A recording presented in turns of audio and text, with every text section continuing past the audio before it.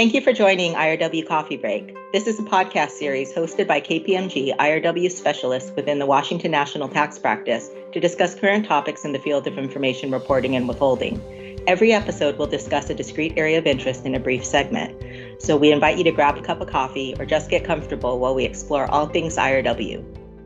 This podcast was taped prior to the signing of the infrastructure bill by President Biden on November 15th. Therefore, the pending legislation discussed during this podcast has now been entered into law.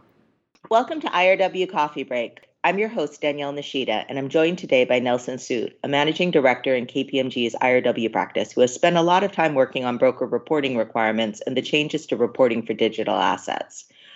We're here today to discuss the IRW impacts of the infrastructure bill that's pending the president's signature.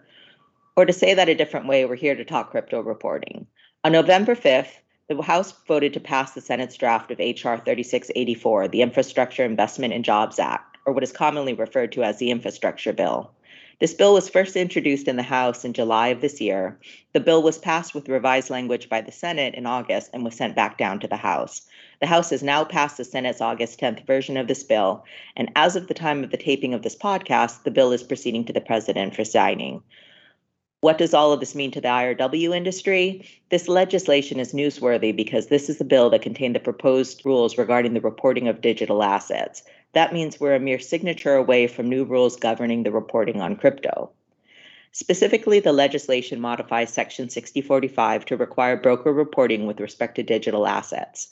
A digital asset is defined as any digital representation of value which is recorded on a cryptographically secured distributed ledger or any similar technology as specified in regulations. This definition would include traditional cryptocurrencies as well as other crypto assets stored on a distributed ledger, such as non-fungible tokens or NFTs. One of the big issues discussed prior to the passage of this bill was how broadly the definition of a broker would be expanded and whether it would end up capturing more than mere custodial entities, but other service providers such as e-wallet providers or blockchain validators. Nelson, what are your thoughts on the definition used in the bill? Who looks to be in and who looks to be out? Well, Danielle, the definition of broker in the new legislation is extremely broad. It includes as a broker any person who, for consideration, is responsible for regularly providing any service, effectuating transfers of digital assets on behalf of another person. The main target, at least according to the Senate debate of the bill in August, is centralized crypto exchanges. The new provisions will require them to report on sales of cryptocurrency and other digital assets by their customers, much as brokers currently report the sale of stocks and securities. We also understand that the Treasury is interested in obtaining tax reporting from decentralized exchanges, that is, peer-to-peer marketplaces. But as you can guess, that's a much harder form to regulate. That is a difficult issue since information reporting regimes have traditionally relied on financial or other intermediaries to conduct reporting, but decentralized markets by design are attempt to avoid a central intermediary, so there really is no ideal party to serve as a broker and perform the reporting. That also causes the reporting to now be imposed on parties that likely have not had any reporting obligations previously and do not have systems set up to accommodate the classification and reporting requirements necessary. Yes, that will definitely be a challenge. As to who is out, it seems that blockchain validators and maybe pure hardware and software wallet providers that don't provide any other service may be out of scope. They were singled out in a Carvel amendment during the Senate debate in August, and though the amendment didn't pass due to some procedural rules, it appeared that it had the support of Treasury. But there are a lot of other players in the digital asset space that may be somewhere in between, and we may need to see Treasury's release of regulations to better understand who will finally be in scope and who will be out. The proof, as they say, is in the pudding, or in this case, in the regulations. And that's a good point. Even though we have final legislation, or we expect to once this is signed, this isn't over. There is a whole regulatory process pending. And so if you are representing an entity that you believe should have been carved out, you want to make sure that you are continuing to provide comments to Treasury because they are now going to begin working on those regulations. Exactly. Okay, and shifting gears, what about cost basis reporting? Are digital assets in or out of scope for cost basis reporting under this legislation? Cost basis is in scope for digital assets. What this means is that brokers will need not only to report on sales of digital assets, but a customer's gain or loss and whether it is long-term or short-term gain or loss. They will need to maintain customer cost basis for each lot purchased or otherwise acquired. That is, for digital assets acquired on or after January 1, 2023, according to the new legislation.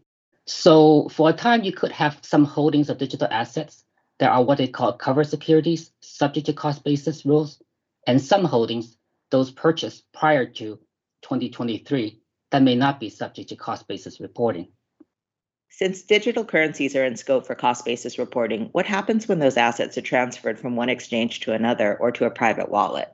That's a good question. Because cost basis is in, the legislation also requires brokers to report on transfers of digital assets, both when assets are transferred broker to broker, as well as from broker to non-broker addresses, such as private wallets. This is intended to maintain the cost basis information on transfers. So for example, in the securities world, if I have securities in an account with broker A and am transferring those securities to a new account at broker B, broker A will send a transfer statement that contains information about the cost basis in my transfer securities to broker B. That allows broker B essentially to pick up the cost basis reporting going forward. And so the same transfer provisions are now applicable for digital assets. But in addition, unlike the securities world, the new legislation will also require transfer reporting where a broker transfers those digital assets out of the brokerage account into a private wallet. So that's something that will be entirely new.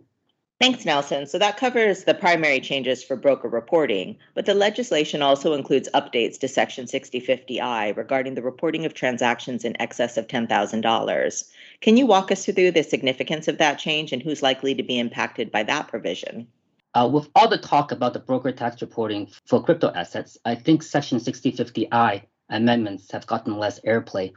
But this provision could actually have wide, unexpected impacts. 6050I requires a person who receives more than $10,000 in cash in a transaction as part of the person's trade or business to report the transaction.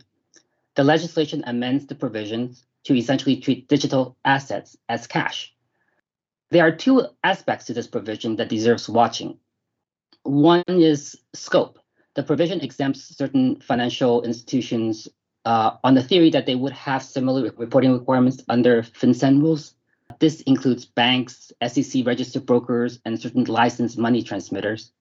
But it could be that a number of businesses that are in the digital asset space will not fall into any of these exceptions and therefore will be caught.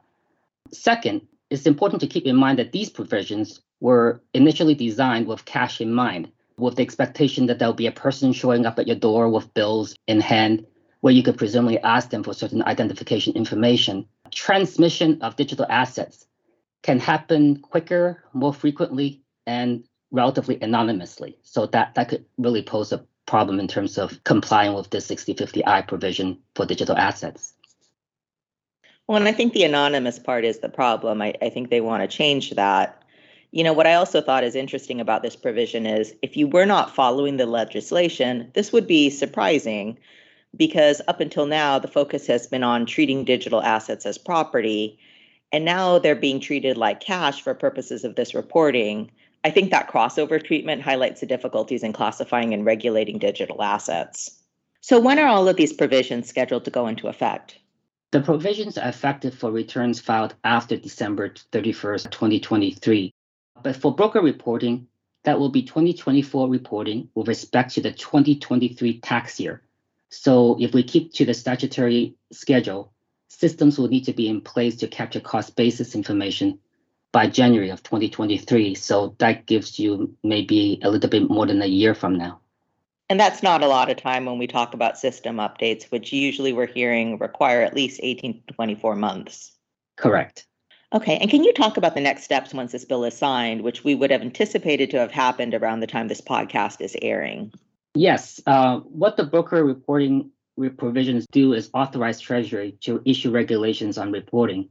So I think that is something that is expected next. We know that Treasury has been working on a regulatory project under Section 6045 for a couple of years now to include virtual currency transactions as part of broker reporting. And presumably that project would now incorporate the Infrastructure Act amendments. There's also a proposed expansion of the wash sale rules to cover digital assets in the separate Build Back Better Act that is being considered in Congress at this point.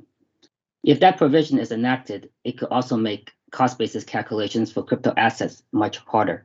The fact that Treasury has already been working on regulations related to the reporting of digital assets does make it possible that they may move a little quicker on these regulations because they've already been working on something. So typically we see a long delay where Treasury is issuing proposed regs and then another period in which they're finalizing, and that usually amounts to something in excess over a year. But that may not be the case here, where they may have substantial portions of this already drafted and ready to go. I think that's right, Daniel. I think there's also some speculation that the language that went into legislation was informed by Treasury, and it might have been based on what they have already thought about when they are thinking about this regulatory project.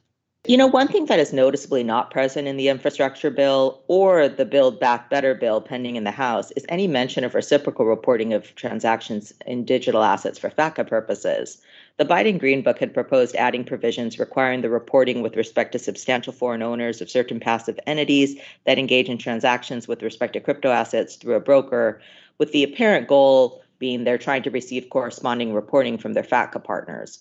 While it's possible this reciprocity provision could be added to later legislation, it's more likely that the FATCA reciprocity provisions are being sidelined, as we've seen been the case for prior calls for FATCA reciprocity under past administrations. So for now, it looks like that's not in, but want to keep our eyes open whether that surfaces again in the future. So before we close, I think it's important to discuss the steps that potentially impacted parties should be taking right now. While the regulations are critical to implementing these new requirements, that does not mean that the providers of digital asset services should be idle until that is done, given that the clock is ticking now on that 2023 start date. Yeah, the first step is obviously to review and absorb the new requirements and to determine whether your organization may be impacted by this legislation. For entities that believe they may be in scope but should not be, it is important that they participate in the industry groups to provide necessary comments to Treasury and the IRS while they are working on these regulations. I think exchanges also have to make an assessment as to what they will do for 2021 and 2022. And that's a good point. It's very interesting that the legislation contained a construction rule which makes it clear that the changes proposed by this legislation should not be construed to imply that any person effectuating sales of digital assets was not a broker prior to this change, or that any digital asset was not property which is a specified security for 6045 purposes. Therefore, the government does not seem to be letting the industry off the hook for any reporting required under the current rules. That's particularly noteworthy since reporting under 6045 with respect to digital assets does not seem to be the prevalent practice right now. So the legislation doesn't answer the questions as to what you do now. Exchanges will likely need to consider their own particular facts, what type of reporting, if any, they're currently doing. Some had been reporting on 1099-Ks, for example, so presumably will need to transition at some point. They'll need to look at their particular product and service offerings, customer expectations, the cost and risk of transitioning reporting prior to more definitive regulatory guidance, and just their own systems and technology readiness. For exchanges and other businesses engaged in crypto-related products and services, it may be a good time to do a full diagnostic of how tax information reporting rules, these new ones, but also existing ones, might apply to their business. For example, beyond trading, there may be payment of incentives, staking services, or crypto lending, or even just receiving payments on crypto. These activities raise a wide range of 1099 and cross-border withholding and Form 1042-S issues. And this seems an opportune time to do that, to think about a governance model, conduct a health assessment that identifies risks and gaps, and also begin preparing processes, procedures, and systems for these enhanced reporting obligations. I agree, even though it'll still take us some time to get to final regulations, with 2023 looming and substantial changes that will need to be conducted to systems prior to that time. I think stakeholders really need to begin planning their process and need to be ready to provide their detailed comments to Treasury for requested guidance. And that means you have to look at what you're doing currently and what you're able to do, what is practical under the rules, and where you might need carve-outs. So that concludes our podcast today. Thank you for listening in, and thank you for Nelson for joining me this week.